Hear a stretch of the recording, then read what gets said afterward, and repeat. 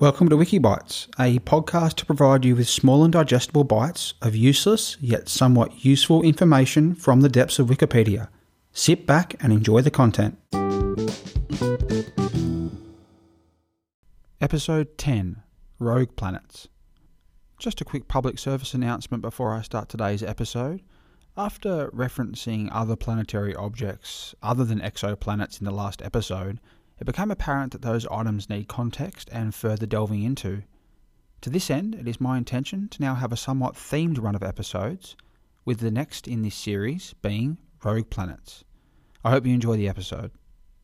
A rogue planet, also termed a free-floating planet, interstellar, nomad, orphan, sunless, starless, unbound, or wandering planet, is an interstellar object of planetary mass, therefore smaller than stars and brown dwarfs, and without a host planetary system.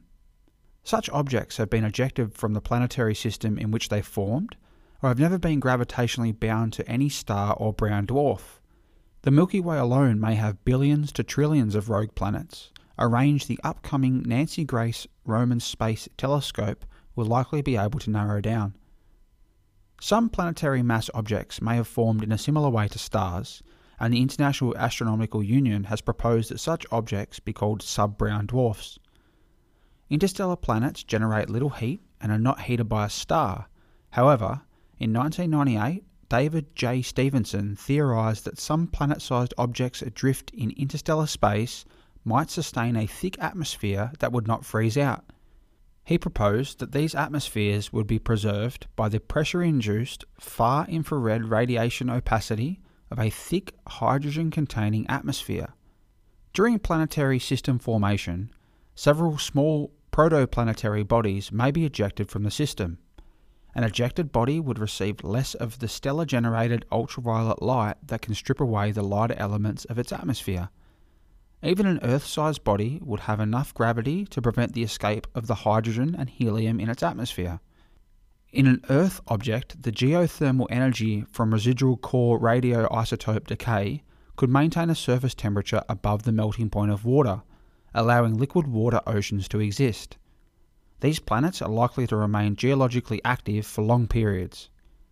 If they have protective magnetospheres and seafloor volcanism, hydrothermal vents could provide energy for life. These bodies would be difficult to detect because of their weak thermal microwave radiation emissions, although reflected solar radiation and far-infrared thermal emissions may be detectable from an object that is less than 1,000 astronomical units from Earth. Around 5% of Earth-sized ejected planets with moon-sized natural satellites would retain their satellites after ejection. A large satellite would be a source of significant geological tidal heating. In September 2020, astronomers using microlensing techniques reported the detection, for the first time, of an Earth-mass rogue planet, unbounded to any star and free-floating in the Milky Way galaxy. In December 2021, the largest ever group of rogue planets was discovered, numbering at least 70 and up to 170 depending on the assumed age. These range in masses between 4 to 13 mass of Jupiters and age around 3 to 10 million years, and were most likely formed by either gravitational collapse of gas clouds or formation in a protoplanetary disk, followed by ejection due to dynamical instabilities. Stay tuned in the next episode as we delve further into space.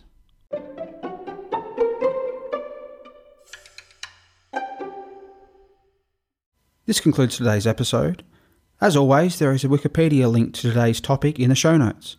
I hope that you enjoyed the episode today, and I ask that you leave a 5-star rating wherever you listen to the podcast. Please share this episode and previous episodes with your friends, family, and anyone that will listen. Thank you all for the continual support.